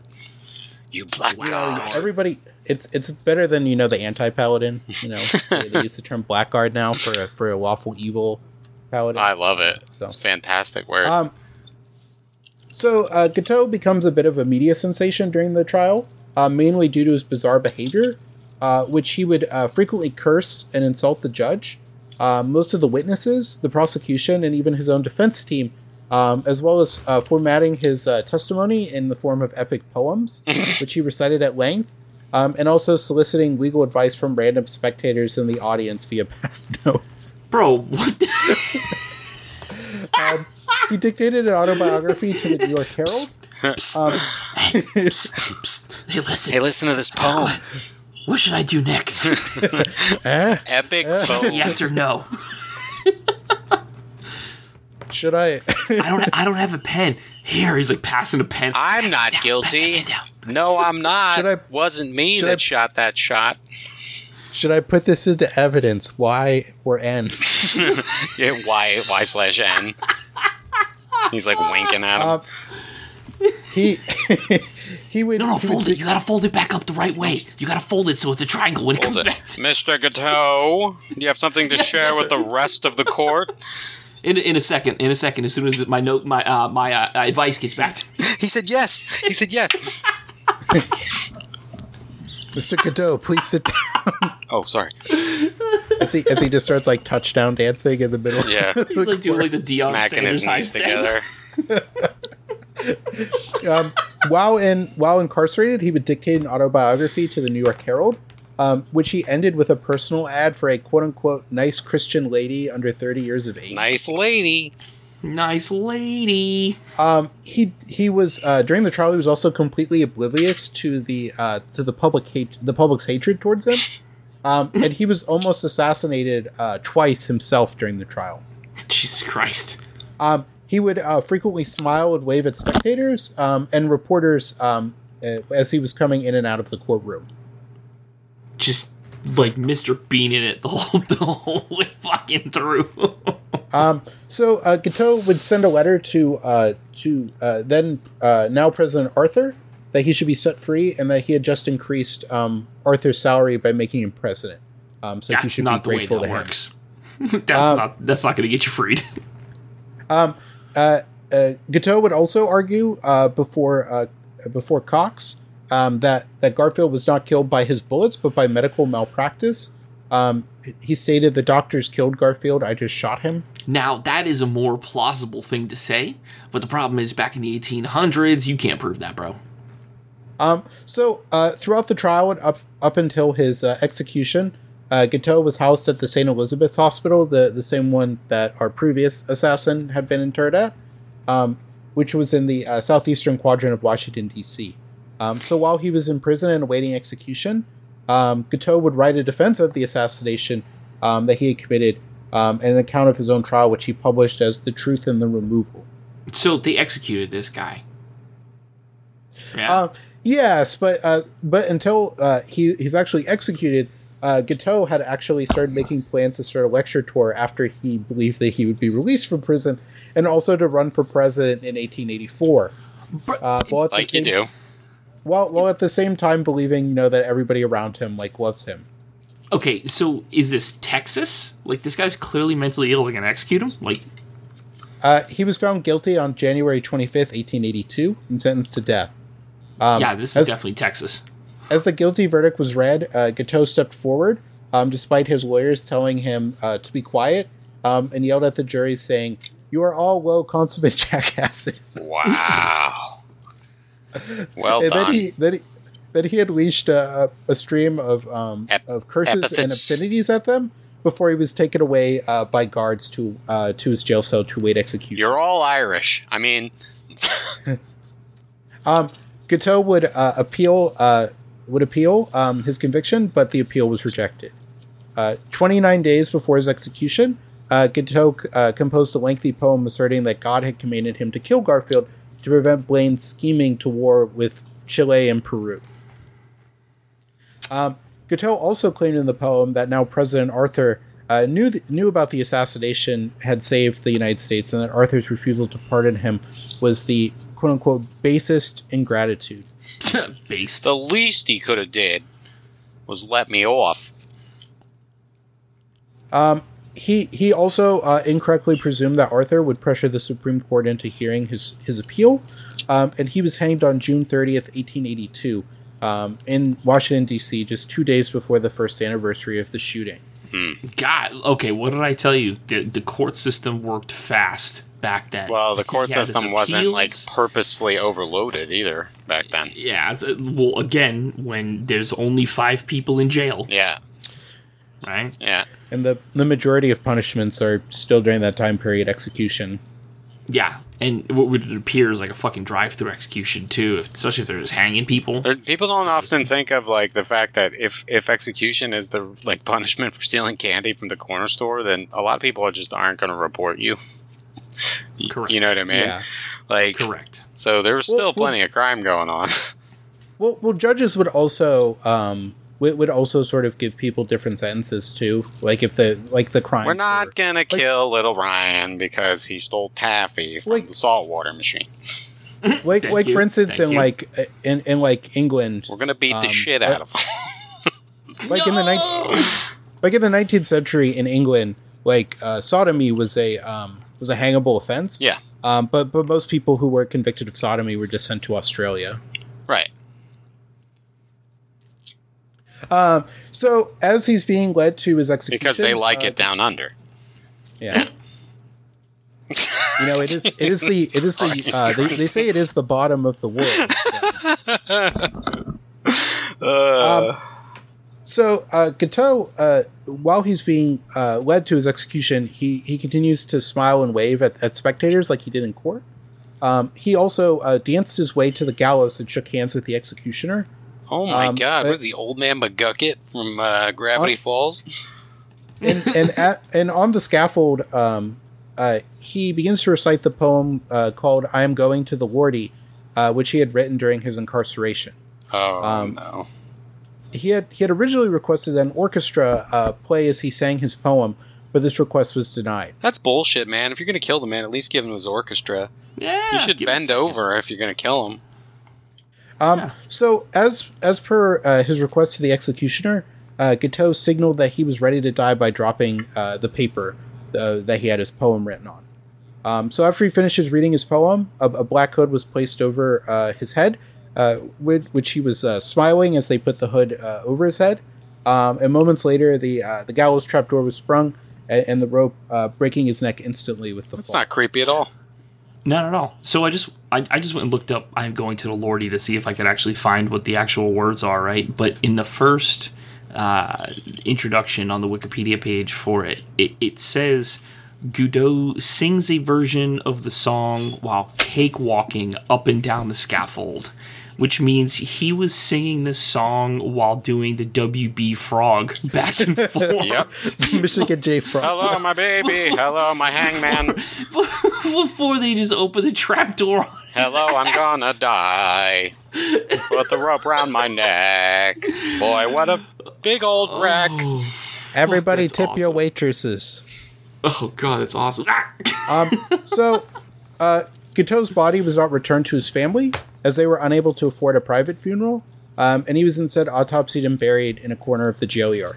That's upon his autopsy, it was discovered that Guiteau had a condition known as phimosis,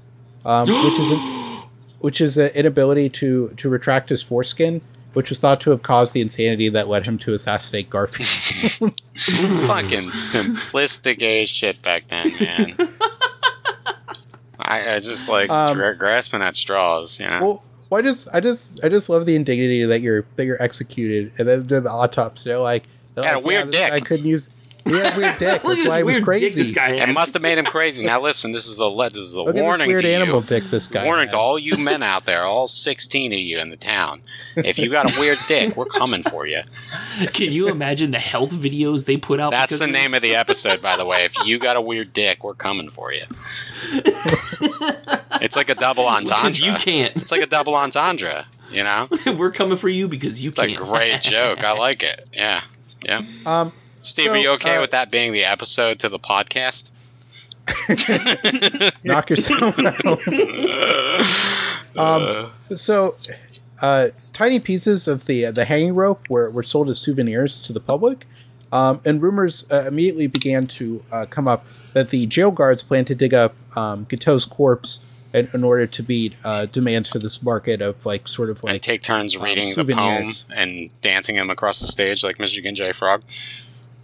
So the prison, fearing a scandal, they make the decision to disinter the corpse. The body was then sent to the National Museum of Health and Medicine in Maryland. They got to make sure they get rid of that because people are going to dig him up to try to get that power dick, you know? That he's got. He's got that special dick. But they would preserve Guiteau's brain as well as his enlarged spleen, which was discovered during his autopsy, and they would also bleach his skeleton. And a large These were all spleen's not doing anything. That's not causing any sort of psychosis or anything. So Well, what's in there? Big Maybe it's the spleen. soul, and maybe he comes back, you know? Fair. At the time, the spleen was believed to be the seat of the human soul. Just kidding. These items were placed in storage by the museum, and parts of Guiteau's brain can be seen on display in a jar at the Mutter Museum in Philadelphia. Really? Okay. Alan McLean Hamilton said in 1881 that he believed that Guiteau was sane when he assassinated Garfield. An autopsy of Guiteau's brain revealed that his dura mater was abnormally thick, suggesting that he had neurosyphilis, a disease which causes mental instability that he could have contracted from syphilis from a prostitute. Bro, imagine having syphilis so bad No. that it affects your brain. No, I'm not gonna.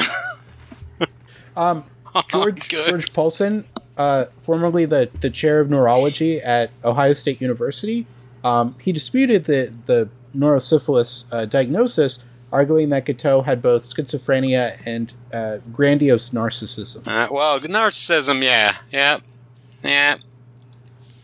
In 2014, the criminal psychologist Kent Keel diagnosed Guiteau as a psychopath and gave him a score of 37.5 out of 40 on the PCLR scale. Nah, I don't ever give any sort of validation to anybody when they say, "Oh yeah, this person is a psychopath," and we have a scale to measure it. That's Looney Tunes shit. The only thing that It's those tests literally- do, you can't. the only thing those tests do is weed out the people who are just flat out lying. That's all they're really there for. Like the people who are not that thing. And the problem with those tests too is that if you're like a psychopath, you might know about the test. You know what I mean?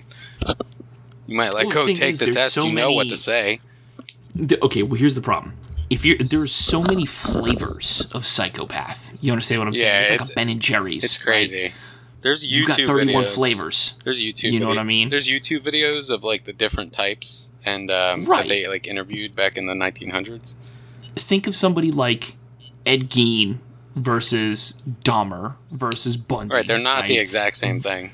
Versus Elliot Rodger, the kid who shot up California because he was a raging little virgin, right? Like, all these people would be, we would colloquially refer to them as a psychopath, but they're all very different flavors. You know what I mean? Mm-hmm. So anytime someone says, oh, this person's a psychopath, like, come on, man. Like, you gotta, A, that term means nothing. B, if you're gonna say something like that, you gotta quantify it with something. I got you. So the last person we're going to talk about, oh no, he didn't plan on assassinating the president, but he did try to blow up the Senate. His name was Erich Munter. So Erich Munter was born in Ulsen, Germany, on March 25th, 1871. Okay. We don't know a lot about him, but he eventually went on to teach German at Harvard University in 1906. It was during this time that he would poison his then pregnant wife, Leona Munter, on April 16th, 1906, with arsenic. Oh. So soon after this, on April 27, 1906, Cambridge, Massachusetts police would issue a warrant for the arrest of Munter. On June 5th, 1906, Munter mailed a pamphlet entitled Protest to his wife's family from New Orleans. He vowed that he would, quote-unquote, annihilate Chicago and Cambridge in one blow if he could, for accusing him of poisoning his wife, and claimed that he actually feared the punishment inflicted on Christian Scientists who refused medical treatment. Wait, where did that come from? Was he a Christian Scientist? Well, he's against Christian Scientists. But okay. So he poisons his wife, he goes on the lam, and then just brings up Christian Scientists in his manifesto? He just has this ranting pamphlet that he sends his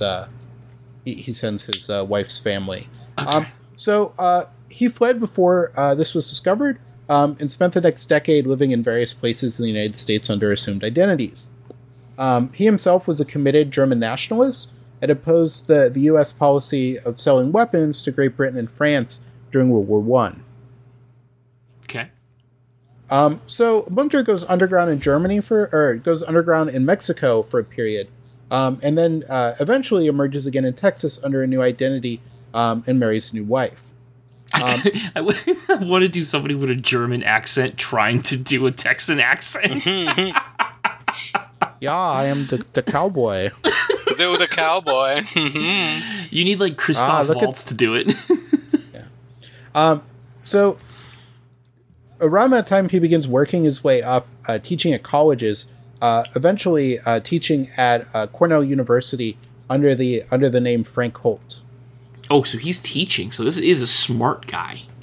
In 1950, Munter is inspired by the book The War in America by Hugo Munsterberg, who was another German sympathizer. He would eventually become involved with the German like East German sympathizer? Well, no, this is World War I, so it's the German Empire. You said 1950. 15. Oh, 15. Oh, okay, my bad. Yeah. He became involved with the German spy group, the Abteilung 3B, which was involved with planting time bombs on vessels carrying arms for the Allies from U.S. ports. Oh, shit. While German intelligence was later alleged to have supported his attacks, Munter maintained that he was just an angry peace activist acting on his own. I'm an angry peace activist. I'm such a peace activist, I'm blowing shit up. Though Munter did very clearly have connections to the German spy network, and also taunted authorities with veiled statements about the group's ship sabotage efforts. On July 2nd, 1915, Munter hid a package containing 3 sticks of dynamite with a timing mechanism set for nearly midnight under a telephone switchboard in the Senate reception room in the U.S. Capitol. His original target had been the Senate chamber, which he had found locked. The bomb exploded at 11:40 p.m., resulting in no casualties. Munter would write a letter to the Washington Star under a pseudonym, R. Pierce, explaining his actions, which was published after the bombing. He said that he hoped the explosion would, quote-unquote, make enough noise to be heard above the voices that clamor for war. His explosion is an exclamation point in my appeal for peace. So, oh God, I'll never get over these people, like, screaming about they want peace by doing inherently violent acts. It's incredible. Yep. After setting off the bomb in the Capitol, he fled to New York City, where he hid a pencil bomb, which was a type of timed explosive that the German spies would use, on the SS Minnehaha, which was a ship loaded with munitions that were being sent to Britain. Oh, that was SS Minnow. Okay. The SS Minnehaha. Where are the bullets? They're on the Minnehaha. Yeah, right. So still under the alias of Frank Holt, Munter takes a train and a cab to East Island, Glen Cove, New York, to the East Island, Glen Cove, New York estate of J.P. Morgan on July 3rd, 1915. No way. So Morgan had helped Britain finance its war effort against Germany, so Munter considers him like a high value target. He carried with him a small suitcase with the newspaper clippings that were that sort of talked about arms shipments, and a few sticks of dynamite. While in his coat, he carried 2 revolvers and another stick of dynamite.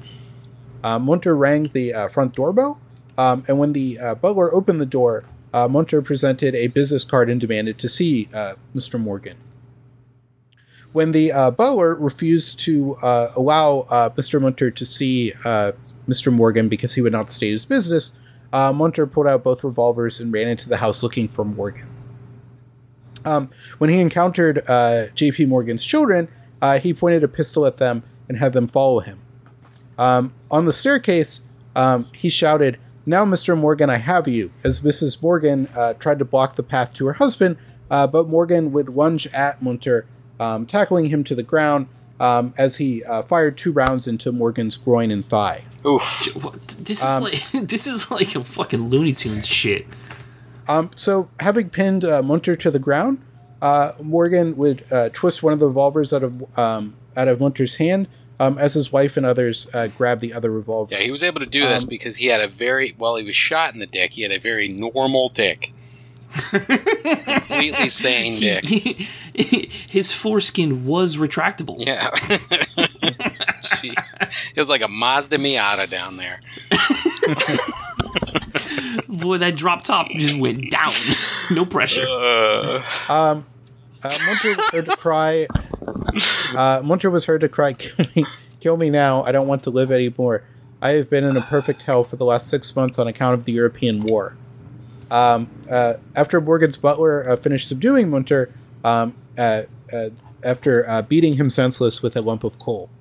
That'll do it, Jesus. Just beat him with a piece of coal? Holy shit.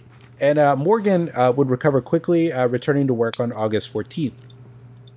Munter, though, I don't make them like they used to. Got beat to death got beat up with a lump of coal, and he's back to work. No, Morgan was back to work. Morgan just got shot. Oh, excuse me. Shot in the Morgan, groin. yeah, they don't make him like they used to. Shot in the balls, he's back to work. Munter was the one that These got work from home people. They don't even get shot in the balls. Munter, in custody, refused to identify himself, saying that he was a Christian gentleman who wanted to persuade Morgan to end the war. However, soon after, a tip was received pointing out the resemblance between Holt and Munter, who was still wanted in Cambridge for the poisoning of his wife. A Harvard official, Charles Apted, who had lived near Munter in Cambridge, was dispatched to New York, where he identified Munter. In his jacket, he had written down the names of Morgan's 4 children, and a clip cartoon of Lady Liberty pointing to a crate of fireworks representing the European war, telling Uncle Sam that they are, quote-unquote, dangerous fireworks. He also circled some shipping schedules for merchant vessels leaving New York, and he told police that his original intention was to take Morgan's wife and children hostage to force Morgan to stop munitions shipments to Europe, though on at least one occasion he admitted he also intended to assassinate Morgan. Munition shipments? Yeah, Yeah, we're sending guns stuff that are to being Europe. sent to France and Britain. Yeah. All right. So authorities quickly connected him as well to the Capitol bombings and the wife poisoning case. The search for the suitcase found a handwritten letter addressed to His Majesty the German Kaiser, similar to letters he had mailed out at the time of the bombing of the Capitol, signed R. Pierce. His attack on Morgan made headlines the next Sunday morning, which was July 4th. Captain Thomas J. Tooney, who was the head of the New York City Police Department's bomb squad, tricked Munter into confessing details on how he had made the timer for the Capitol bomb, but he would not tell all until July 7th. Police were able to track down a truck Munter had placed in storage in New York City, and the inspector of combustibles, Owen Egan, declared it the greatest equipment for bomb making ever brought to New York, with 134 sticks of dynamite, blasting caps, coils of fuse, batteries, nitric acid, windproof matches, mercury fulminate, smokeless explosive powder. 3 explosive tin can bombs had also been recently completed. Bro, how did they trick him into confessing details? They probably did that Law and Order thing where they're just like, oh yeah, you like making bombs? I like making bombs, buddy. I don't make bombs. Yes, you do. No, I don't. Yes, you do. No, I don't. Yes, you do. No, I don't. No, you don't. Yes, I do. Ah, got him. Yes, I can. He was able to convince him that it was in fact duck season and that he should shoot. Duck season. Rabbit season. Duck season. So there's some debate on how Munter died, or how he came to die on July 6, 1915. Munter had tried to kill himself the night of July 5th by slashing his wrist, but this failed to kill him. Yeah, it's down the river, not across the stream, Munter. Oh my god. The following day, a prison guard failed to lock his jail cell, and when the guard stepped away at 10:30, Munter somehow found his way to the roof and jumped 50 feet to his death. Why would you jump and kill yourself, though? You got your cell open. You could just run away. Half the town is there in some capacity as either a jailer or in jail or like maintenance crew on the grounds. So an investigation ruled his death a suicide, although an author, Howard Bloom, in his book Dark Invasion, he writes that New York's counterterrorism police at first believed that he was killed by an assassin sent to silence him with 2 bullets to the head. Oh no! But that version, but obviously that wasn't what happened. And the version they decided on was that Munter had ran out of his briefly open door, jumped headfirst onto the concrete floor of the steel corridor. This source says he fell to his death from 20 feet. That is commitment right there, buddy. Holy shit! The sound of his I'm head, done. Allegedly, the sound of his head hitting the concrete was so loud that it was initially thought that he had smuggled a dynamite cap into the prison and set it off with his teeth. Holy shit! Is that wait, is that impossible? Can you set that up? I don't think you can do that. Set a dynamite cap off with your teeth? That sounds, I mean, maybe if you bit hard enough. Yeah, teeth are pretty strong. I mean, I think the jaw is the strongest muscle in the body, but like that seems questionable. It also seems ridiculous. Like my brain is playing through what would happen. Oh my god. Munter's wife would receive a note from her husband on July 7th, warning that a ship bound for England would sink on that day. So just 2 days after his suicide, the crew were warned that they could not, but they couldn't find the bomb on the Minnehaha, and the bomb would explode, but it had been placed far away from the munitions and caused minor damage to the ship. Even after his death, in death, he's still Mr. Magooing it up because he didn't put the bomb anywhere that was gonna fucking hurt anybody or anything. Oh my god. But that was the tale of Eric Munter and also these failed political assassins. I like these fucking failures. Yeah, I like the failures, you know. I don't like J.P. Morgan, it probably would have been... To be honest, I was kind of rooting for him to get a little bit of better maybe just shot, not die, you know but like maybe so fucked up that he decides to live a better life, but you know, permanently disable him, you know, something. Not become a shitty fucking banker or whatever. Yeah. Well, he shot him in the dick, which caused his insanity, and that's when he became the evil banker. Ah, I see. So plan was successful, That's what happens. That was the evil He switch. had a perfectly normal dick, and he made it weird, and that's what made him That's crazy. the backstory right there. Yep. That's the his human- evil- He lost his ability to retract the convertible hood. That's the human evil switch. Is the dick injury. I've heard that. That's his villain origin story Yeah, right I've heard there. that. Yep. All right. Enough about dicks. And with that, good evening. Good night. Goodbye. Penis.